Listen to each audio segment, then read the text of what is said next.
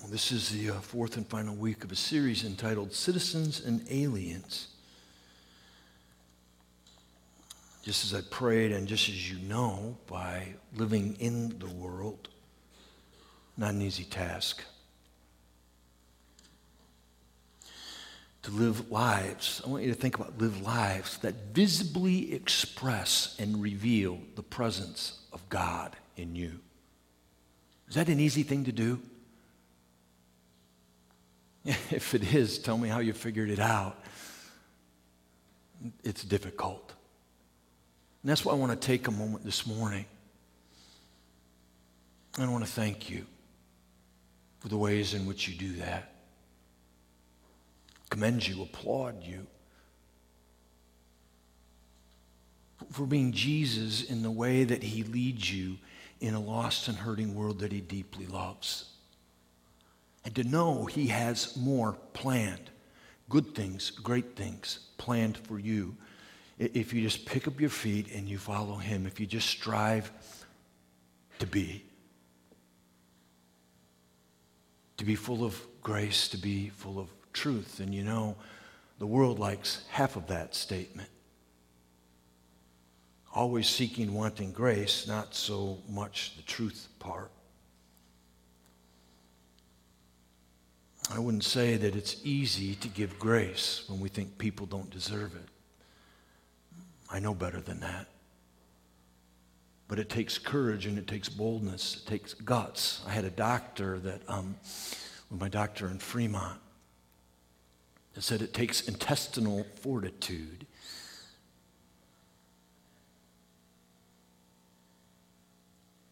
to be.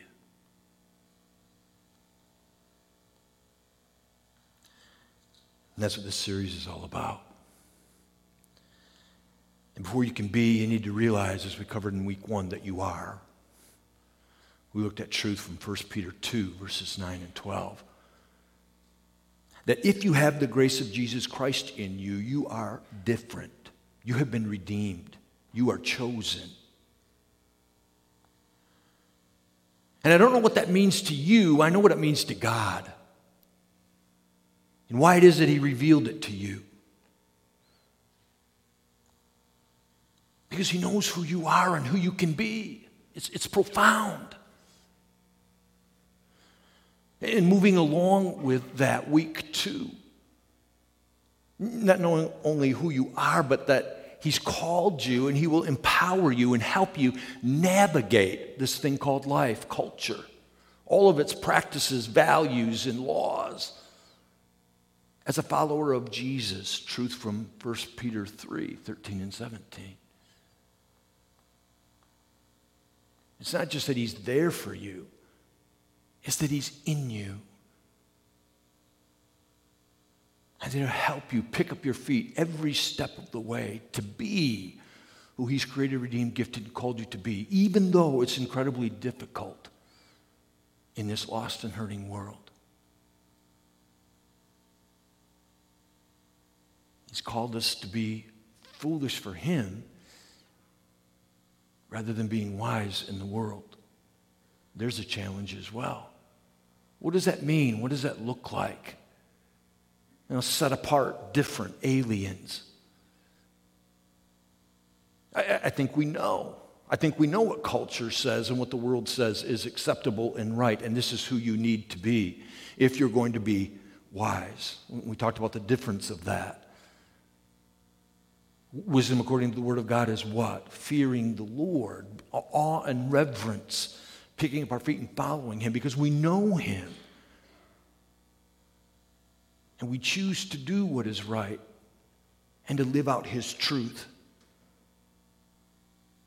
Even if people call us fools for it, that's okay. 1 Corinthians 1, read those words again. And then today, we're going to look at truth, kind of like the foundational thing. Fixing our eyes on Jesus. You want to know how to be an alien? Fix your eyes on Jesus. He shares some incredible and powerful truth, and the reason for it, by the way. And we're going to look at all of that in the verses from Hebrews 12, 1 to 3. Powerful, life-giving truth. I invite you to read them with me now. Hebrews 12, 1 to 3. Therefore, since we're surrounded by such a great cloud of witnesses, let us throw off everything that hinders and the sin that so easily entangles. And let us run with perseverance the race marked out for us. Let us fix our eyes on Jesus, the author and perfecter of our faith, who for the joy set before him endured the cross, scorning its shame, and sat down at the right hand of the throne of God. Consider him who endured such opposition from sinful men, so that your heart will not grow weary, so that you will not grow weary and lose heart. This is the word of God. We've written in our hearts and lived in our lives. There's a lot to think about there. And the first is this. There's a challenge here, right? There's encouragement as well, but there's a challenge. We'll get to that in a minute. But why the challenge? Why would God ask you or want you to do what it is that he's calling us all to do in this passage? Well, I think he gives the answer. It's found in our purpose statement based on Matthew 28, 18 to 20, and it's also here in the first few words. And I want you to think about this. What does it say? It says, therefore, since. Do you see that word since? Since what? Since we're surrounded by a great cloud of witnesses, right? So therefore, since we're surrounded by this great cloud of witnesses, this is what I want you to do. I want you to throw off things that hinder sin that so easily entangles, run a race with perseverance. I want you to fix your eyes on Jesus, the author and perfecter of your faith, and consider who it is that he is, the example that he set. Since we're surrounded by a great cloud of witnesses, I got a question for you. Who are your witnesses? Have you thought about that? I think if we considered this a lot more, we'd live different lives, all of us. I thought about that a lot as I studied this passage and this truth. And a cloud of witnesses, what does that mean? And just speaking about the people that are the word says it, surrounded. People that are surrounding you in your life. Who are they? Well, you're going to be able to come up with some right away. I think it includes people who have surrounded us as well. I think about people in the past who've been influential in our lives, people who molded us, shaped us, people that we've learned from, people that have been examples, mentors, teachers. Those witnesses in our life. I think about the present tense. And that would include just about everybody, right? Let's just start with your family. Children, grandchildren. Witnesses of you. Who it is that you're being, what it is that you're saying, what it is that you're doing. Witnesses. Since you're surrounded by those witnesses, this is what I want you to do. This is who I want you to be. Do you see what God's saying?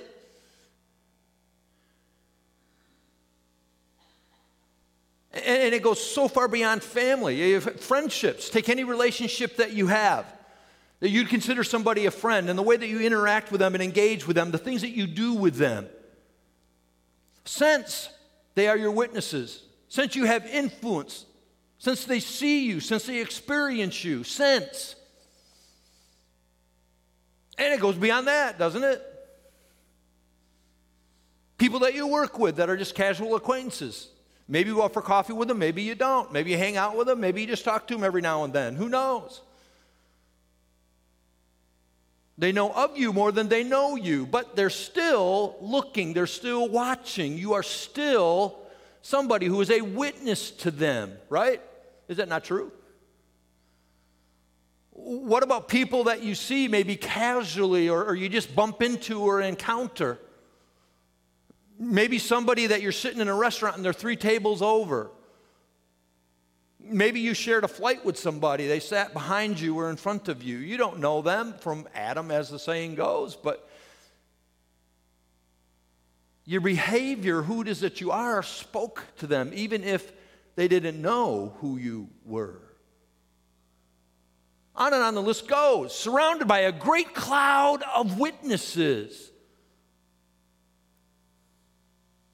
Do you see why God wants you to think about who it is that you are all of the time as a follower of Jesus?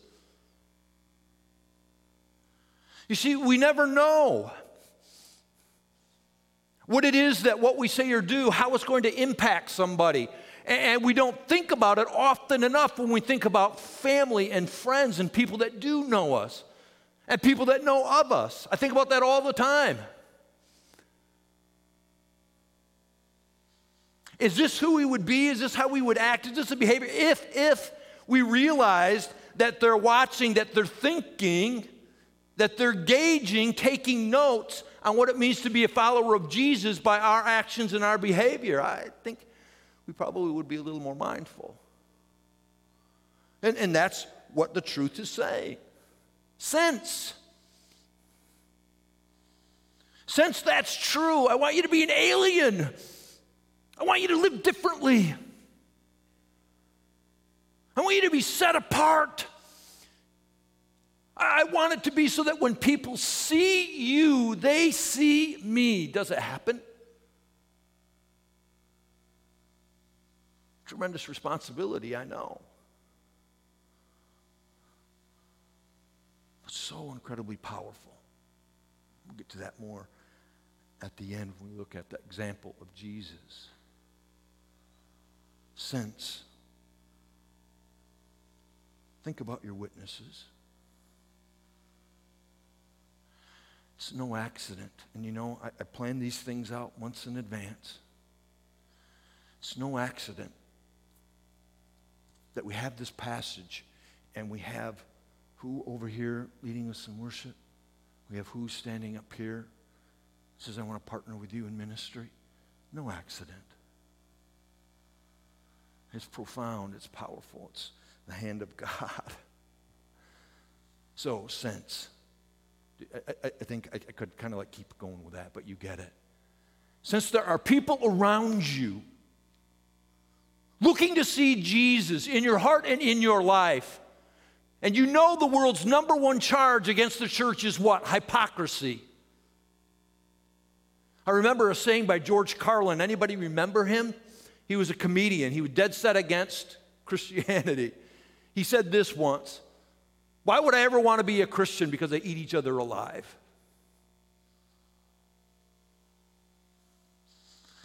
Who are our witnesses? I want you to think about that. And then here it is. Since we have these witnesses, this is what I want you to do. God speaking, not Pastor Kevin. I want you to throw off everything that hinders and the sin that so easily entangles.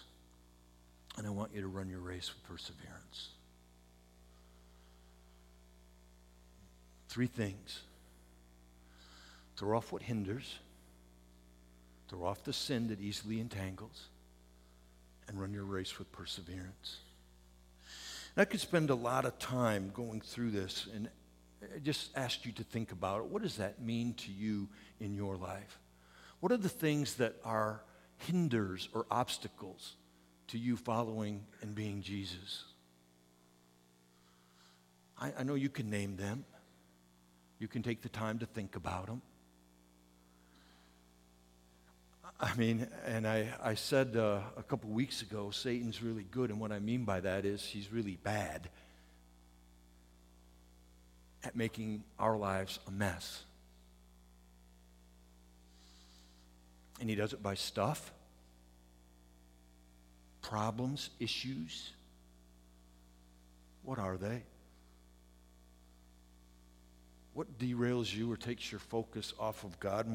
More in that in a moment as well. And then the sin that so easily entangles. What is that?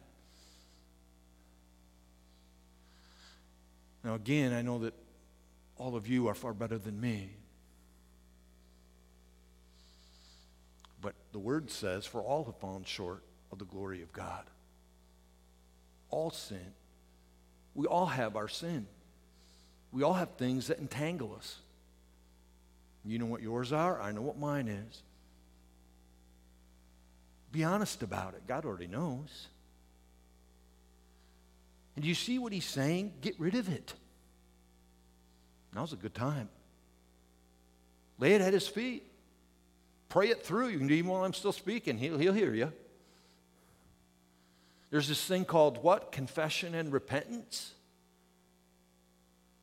A saying that Jesus spoke. My truth will do what? Set you free. And I want you to get this. The reason that there's those hindrances, the reason that there's those problems, the reason that there's that sin is so that you will not be set apart, so that you will not be an alien, so that you will not win people for Christ and equip them to serve, nor will we. That's what he wants. Chaos. Problems, issues.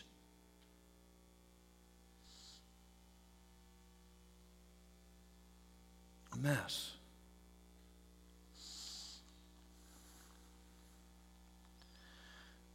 The only redeeming factor really in all of that is this, that if that's true in our lives, hopefully it's because we got God's attention or Satan's attention. He wants to bring so much garbage and crap into your life that you can't even think about God. And he wants to bring it into his church.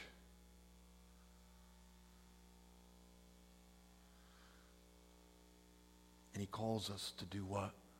Throw off everything that hinders, the sin that so easily entangles, and to run our race with perseverance.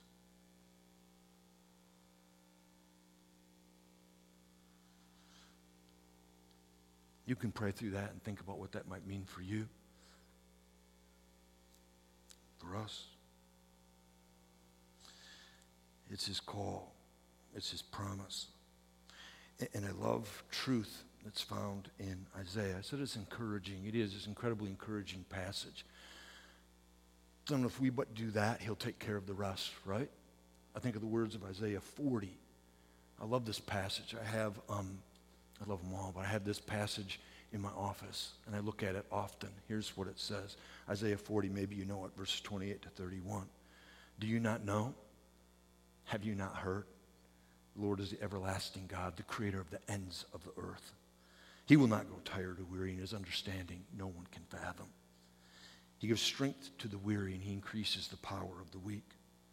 Even youths grow tired and weary, and young men stumble and fall. But those who hope in the Lord, here it is, those who hope in the Lord will renew their strength, and they will soar on wings like eagles. They will run and not be weary, and they will walk and not be faint. What an incredible promise, and that's what happens when you stay focused on Jesus. And that's what verse 2 is about. Let us fix our eyes on Jesus. Fix our eyes on Jesus, the author and perfecter of our faith, who for the joy set before him endured the cross, scorning its shame, and sat down at the right hand of the throne of God. Fixing our eyes on Jesus. Focus, focus, focus. We're encouraged by the grace of God in Jesus Christ in our lives. I hope that you are filled with humility and gratitude to God, that he chose you to set you apart as an alien, and that he chose you to be a witness, salt and light in a lost and hurting world, to be different. He chose you, each and every person here who's given their heart and their life to Jesus. He chose you.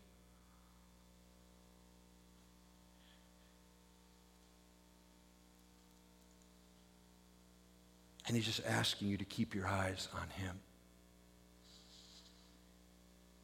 Keep your eyes on him. His grace to encourage you, his truth to empower you. To be led to be equipped. You know, the other night I was watching the Chosen series again. Sometimes we do a Chosen binge.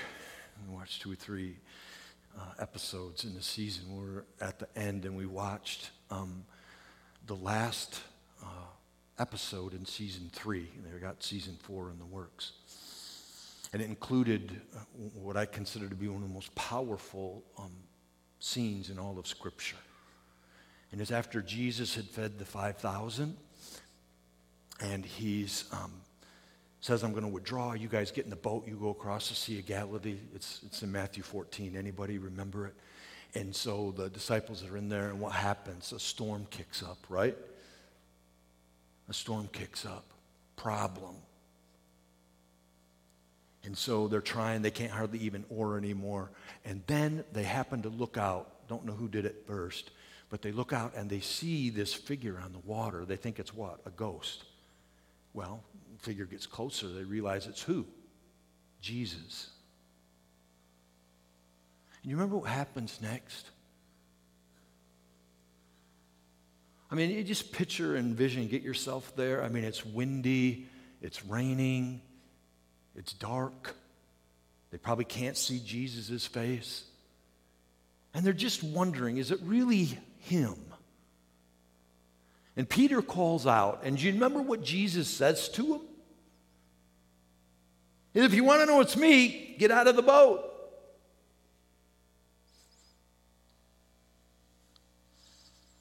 Come and follow me. Walk to me. Come.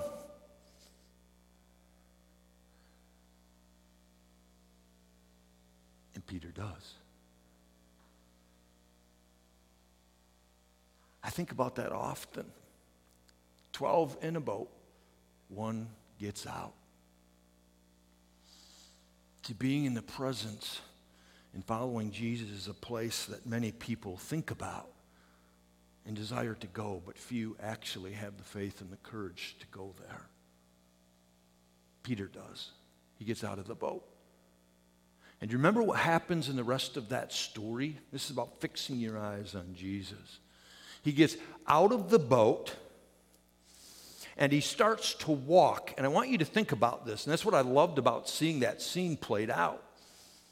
The waves are there, and Peter is just kind of like trying to get a sense of his footing, and he's walking towards Jesus. And he's getting there. He's getting close.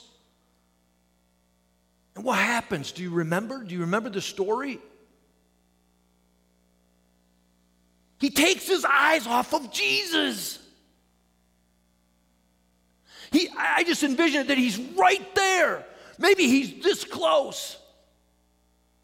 And all of a sudden, he doesn't look at Jesus anymore. He looks, and what does he see? The wind and the waves. And his mind and his heart is flooded with all kinds of thoughts. And I share this with you because I think in a lot of ways we're right there with Peter. Because in the storms of life, we think about 2 things often. Rather than keeping our eyes fixed on Jesus, we think about the problem. We think about all of the waves in the storm. And that becomes what we fixate on. That's what we think about. And it consumes us, and it doesn't allow us to experience the goodness that's right there. And the other is self.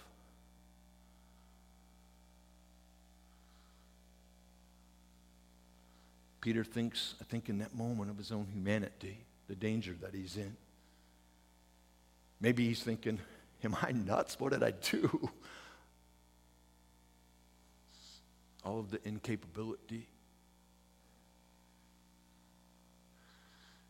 And he starts to sink.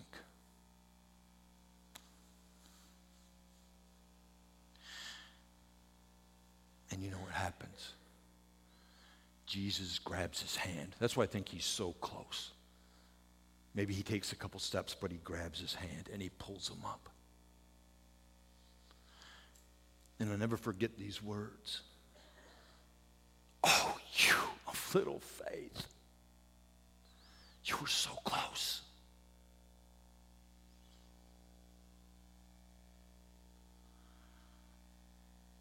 Have you ever had God say that to you? Why, oh why did you take your eyes off of me? Why did you let this thing that you're dealing with become so huge and big and get in the way of what it means to follow me? Why? Why did you focus on your own desires, needs, and capabilities? Why? And I don't think in this moment with that story in Matthew 14, I don't think he's chastising Peter. I think he's encouraging him and saying, look, you almost had it. You almost demonstrated my presence and power in you by just walking to me and taking my hand. But instead, you chose to take your eyes off of me. Do you hear what he's saying to you? Fix your eyes on Jesus, the author of your faith, the place that it all began for you in terms of changing your heart and your life and your eternity. Fix your eyes on Jesus. There are going to be a lot of things that happen in this world, things that you don't like. You're going to have a lot of problems in life. You're going to have things that don't go your way.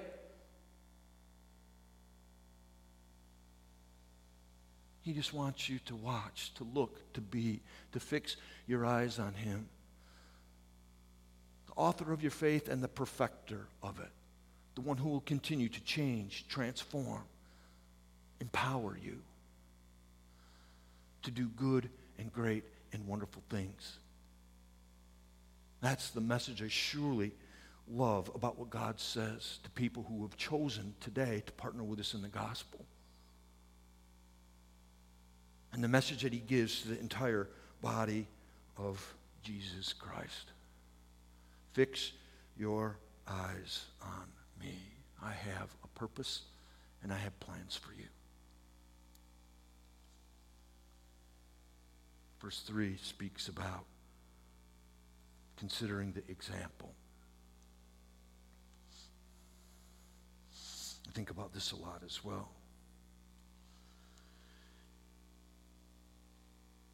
I think about the challenge that Jesus gives us all in Luke 9, verses 23 to 27. You know, the one about picking up your cross. You remember what he says in there as well? Those that are willing to lose their lives will save it. Those that want to save it, their life, will lose it. Fixing eyes, considering Jesus. He came for one reason. To do the will of his heavenly Father. And that will was to share truth about his grace and his love for you and for me. To train and equip the disciples to go out and turn the world upside down, and they did. Winning people for Christ, equipping them to serve. And he makes it really, really clear when he says, consider the example. Yes, I think there's certainly a strong message about grace and forgiveness in there. How forgiving, how grace-filled are we going to be? Are we going to forgive like the world forgives? Give grace like the world gives? Or are we going to be aliens? I think about truth. The great charge and knock on the church, hypocrisy. You're no different than us. So that makes your God no different. I think about rightness in relationships. And what it is that Jesus gave up. I want you to think, gave up, sacrifice, his whole life. And there's a good question in there for us all. What are we willing to give up?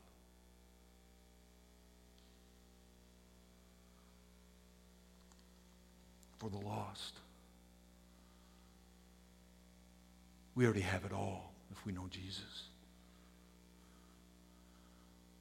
What are we willing to give up for the sake of somebody's eternity? What does that mean to us? I want you to think of your witnesses again.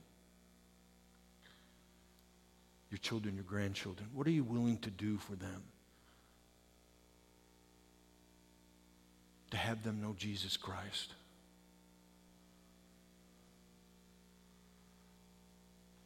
Maybe it's a son or a daughter that's not here. Maybe it's a parent. Maybe it's a close friend.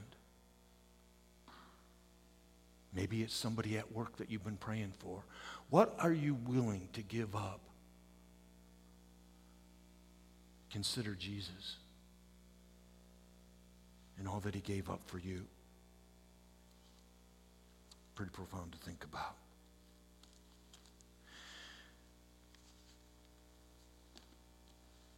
I want to close by saying something that is very personal.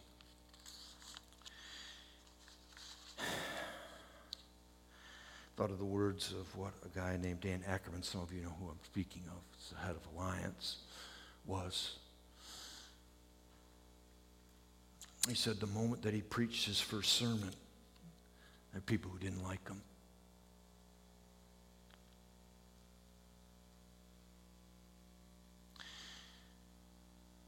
I want to say to you, the body of Jesus Christ, I know there's things that I have done that you don't like. One of the sayings about pastors is they have a different ministry description for every person in the church. So even though I have a formal one, I have the one that you have. And there's a lot of things that you've written on it. Things that you think I ought to be doing. And if I was a good pastor, I would be. I understand that. I understand that there's been times when you've been more than disappointed because I didn't do those things. And I wasn't who you wanted me to be. And as long as I continue to be blessed to serve here, whatever that means, could be a week, could be however long, that's going to continue. But I will tell you this, and I'll swear on it on the Bible. My eyes are fixed on Jesus. There was a study done of 14,000 different churches called Natural Church Development. They studied churches up and down, every way, shape, or form. You know what they discovered? There is something that each and every church that wasn't growing, and when I say that, it's numerically, spiritually, there was one thing that they had in common. Do you know what it was? They lost their heart for the lost. They decided that their needs and who it is that they were going to be was much more important than go ye therefore.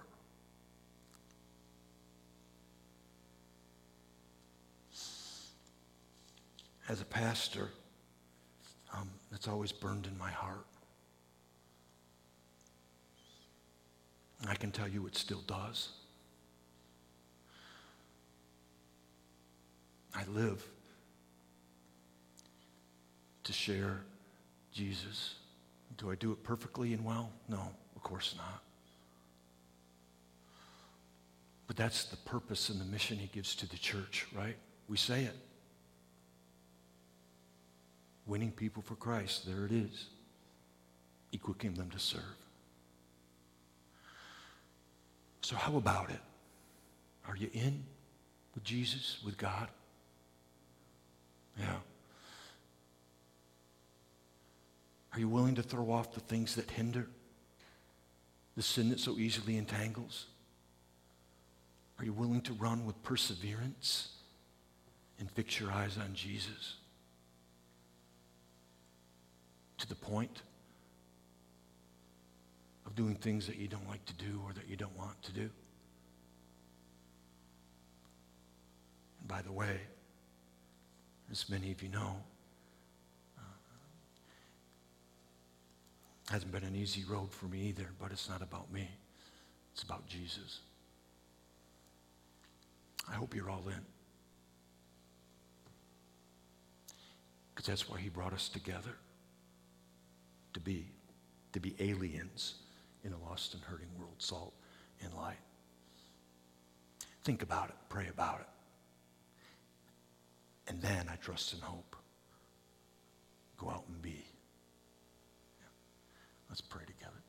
Lord God, I thank you so much for your word. I thank you so much for your truth.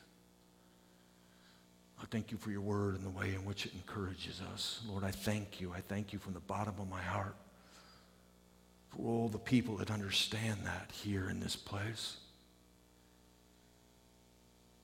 that love you and are being people who have set things aside, thrown things off, and just want to focus on winning people for Christ and equipping them to serve. I give you praise for them. I give you praise for the leadership, the elders and the deacons and their hearts. I give you praise for the way in which you shelter us from the evil one, and the way in which, oh God, you help us to be power, strength, giftedness, oh Lord, to rise up, to be salt and light. I thank you for each person, the way they do that, despite the torrent that Satan brings in schools, at work, wherever it is that we can pick up our feet and walk. Lord, I pray for protection, and I pray for your goodness, your grace, and your truth. Help us to live, oh God, as citizens and as aliens. You are a good, good Father. It is in Christ alone that we do these things, and praise you for the 10,000 reasons that we have, an infinite number, to continue to fix our eyes on you and to walk with you. In your name we pray.